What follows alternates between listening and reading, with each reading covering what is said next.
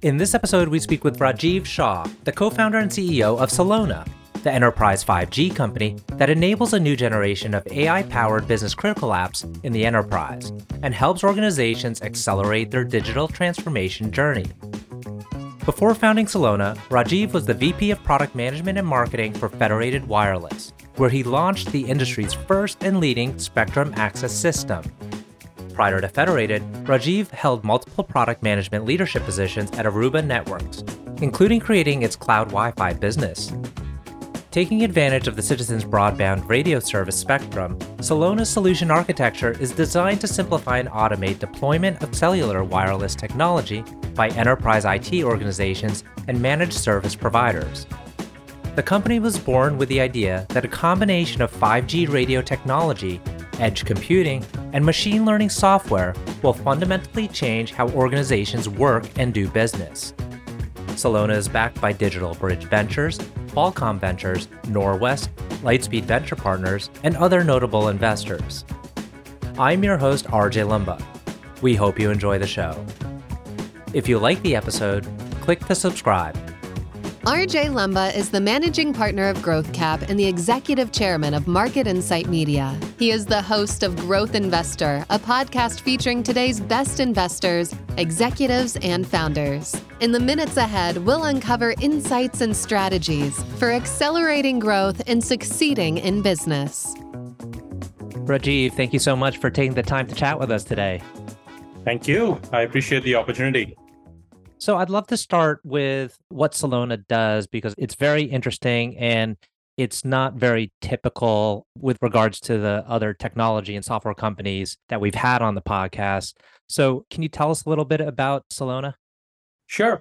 So Celona's main mission is that we are enabling businesses to have their own mobile networks in their own premises.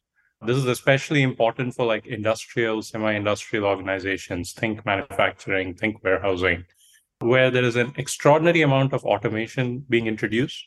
But as those devices and machines are getting automated, what's becoming apparent is they need an extremely reliable wireless connectivity layer.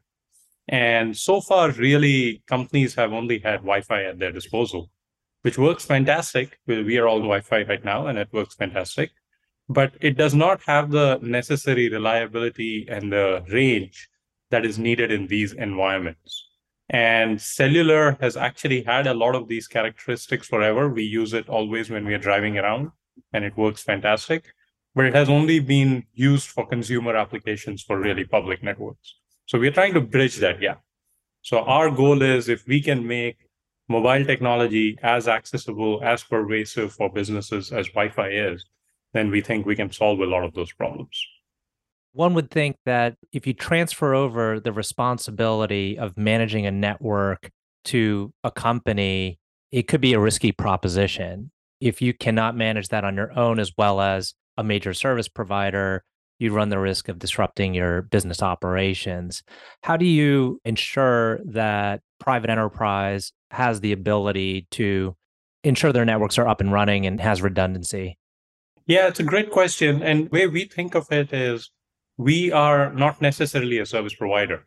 What we do is we provide the products and services needed for companies to run their own networks or continue leveraging their existing partners who might be running their networks anyways for them. So we're actually, one of our key goals with this technology is we do not think that the enterprises need to change how they're doing their business today. If their IT team is today running their Wi-Fi network, we think they can actually run their own mobile network too. And so similar to the tools that have been provided by the Wi-Fi companies over the last 2 decades, we are building those toolkits so the IT team can run it themselves. If they are today leveraging other managed service providers and they would like them to add this to the portfolio, we enable that too. So as an example, both Verizon and NTT are pretty significant partners for us who take our platform as a managed service to their large enterprise customers. Got it. And you were founded fairly recently in 2019. It seems like you're growing quickly. Can you tell us about the adoption rate and how you've been able to kind of sell into the market? Yeah, it has been a very fun close to 4 years. We started selling commercially about close to 18 months back. And so it's been about 18 months of being in the market. And we've seen some really nice rapid adoption. And we are adding customers, 2 to 3 customers a week is approximately what we are starting to add at this point of time. And one of the things that is always interesting about technology like ours, like you described at the top of the conversation, is it's new technology. So it takes a little time for people to get educated that even such an opportunity exists. This is often not in businesses' budget list today. So we have to go educate the market on how there is a new opportunity available to do something.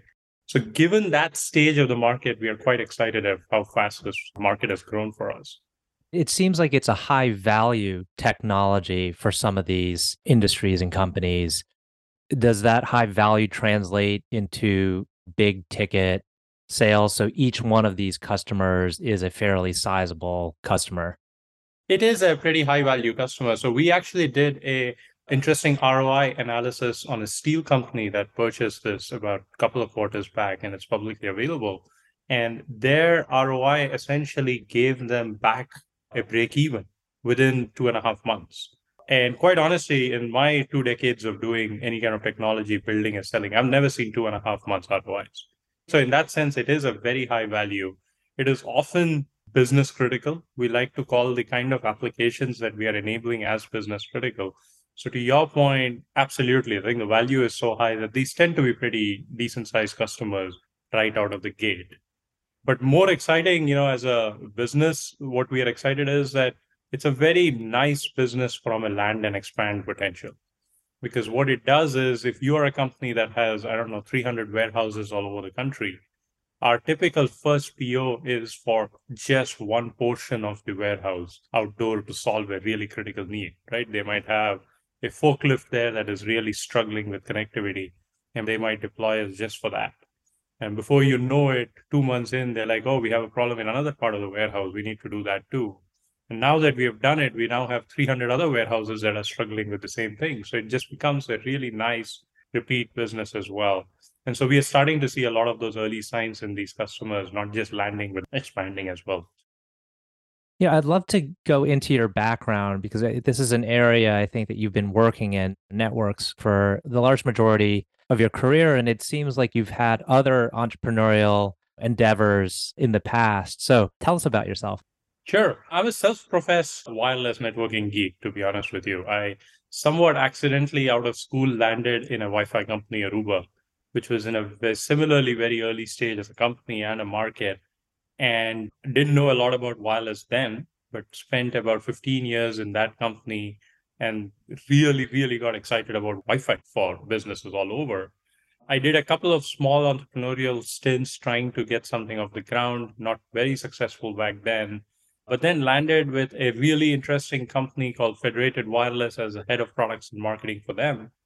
And that company was also in wireless, was happened to be enabling this new spectrum model that then triggered what I'm now doing here at Celona. So I've been in wireless now for close to 20 years.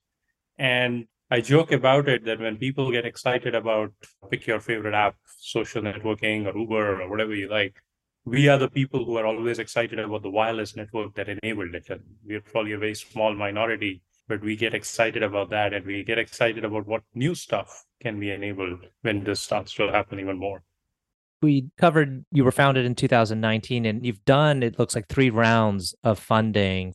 And I think for a total of around $100 million. And for most entrepreneurs, that's quite a bit of capital to take in. One question is from the entrepreneur's perspective that's thinking about this, how are you able to go about that process? It's not an easy process, or perhaps maybe you had pre-existing conversations or connections with investors. So could you tell us a little bit about your journey in terms of capital? So we raised our first round in 2019. Norwest and Lightspeed co-led that round, and Servant Ventures was also a part of it. And the interesting part of that round is all three of those investors were very strong early investors and had seen a lot of success in the Wi-Fi industry. And so that was intentional. I happen to know all three of them through the industry because having been in the industry so long. And similar to me, seeing the parallels in this new industry relative to the early 2000s, what happened with Wi-Fi, this set of investors immediately recognized a similar pattern as well. And so it was very intuitive for them to recognize the opportunity. And we had a really nice team with me and my CTO from Qualcomm who clearly had the experience and the technical abilities to pull this off. And they made a bet on us that this market will happen and this is the team to go after it. A year in, we had the opportunity to have NTT VC join us as well. And that was both a interesting thing from a capital perspective, but equally important, it was the beginning of a really deep relationship with NTT globally for us. And I think it has been one of the most fruitful partnerships we have had, to be honest with you. And, 2020 was a relatively good time for entrepreneurs. And for good companies, there was certainly a multitude of opportunities to raise capital. And we consider ourselves really fortunate that we made a bet on NTT back then because it has led to this partnership that has given us access to these customers who are pretty incredible, right? I mean, we have multiple Fortune 50 customers who we would, as a young company, never have gotten into. So I think that was a great relationship beginning for us. Qualcomm Ventures also decided to invest as a part of that round. Again, the theme continues. They were in the movement, if you might. Anything 5G is so central to Qualcomm that they knew the potential of what was happening in this market and how big this could be. And so I think this was a relatively natural decision for them to bet on the market as well. So I think that's been one of the themes for us. We've really had the luxury of having a small set of investors who truly understand the internals of this market before maybe a mainstream investor would do.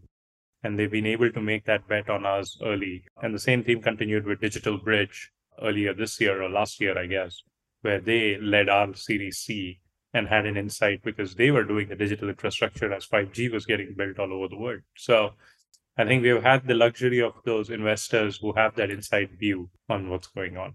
I think you're a great example of how an investor can add value way beyond simply financial capital. I mean, the introductions into certain customers. So, do you think that that will continue to play out, that there could be a very strong partnership with those investors who are already in your industry and know your industry well?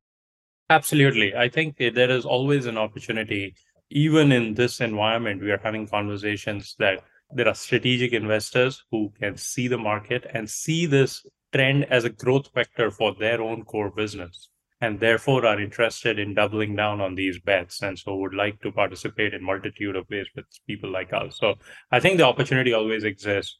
I think to your meta point, I do think, it is really important to have investors who can, I think add value is a very selfish way of thinking about it from my perspective, but who can help me in more ways than just capital. And I think I'm very proud of the fact that our board and board observers and the investor group is one that I lean on very heavily. One of the best lessons I learned early on in this role as a CEO was one of my board members telling me that one of your growth areas has to be for you to leverage the board more. You need to go and assign a task or ask for help or say, this is what I need from you. And it's been an extraordinary investor group that's been able to do that every time I have raised my hand. And given the weight of these more strategic oriented investors, has the participation level or influence of the earlier stage investors, has that diminished or declined along the way, like Lightspeed or Norwest, or do they just simply play a different role? I think they play a slightly different role. The strategic investors as an organization tend to be a lot more involved in our go-to-market very directly, whereas Norwest, Lightspeed have been extremely influential in really, for a lack of a better word, coaching us as a young company on how to do things operationally, how to hire the right people, how to really think about the right metrics that will matter to this business. And I think the luxury that all of these investors have, with certainly Norwest and Lightspeed being tier one VCs with such a huge portfolio, is they can recognize patterns just that little better. They have a little bit of more of that experience so that you can coach us into those operational mechanics sooner. And I think it's just been a different role. And, we can't underestimate how valuable they are in hiring execs, to be honest with you, right? Because if you're a quality exec, you want to double down on a bet made by a tier one VC. And Norwest and Lightspeed certainly help us get that credibility too. Do you find that growing and scaling the company has been more challenging than you anticipated? Always is. It always is. I think, as all of us say, it's always harder than you imagine, and it takes longer than you always think. I think in some ways it has been better in the sense that the market dynamics have gone so close to what we had predicted.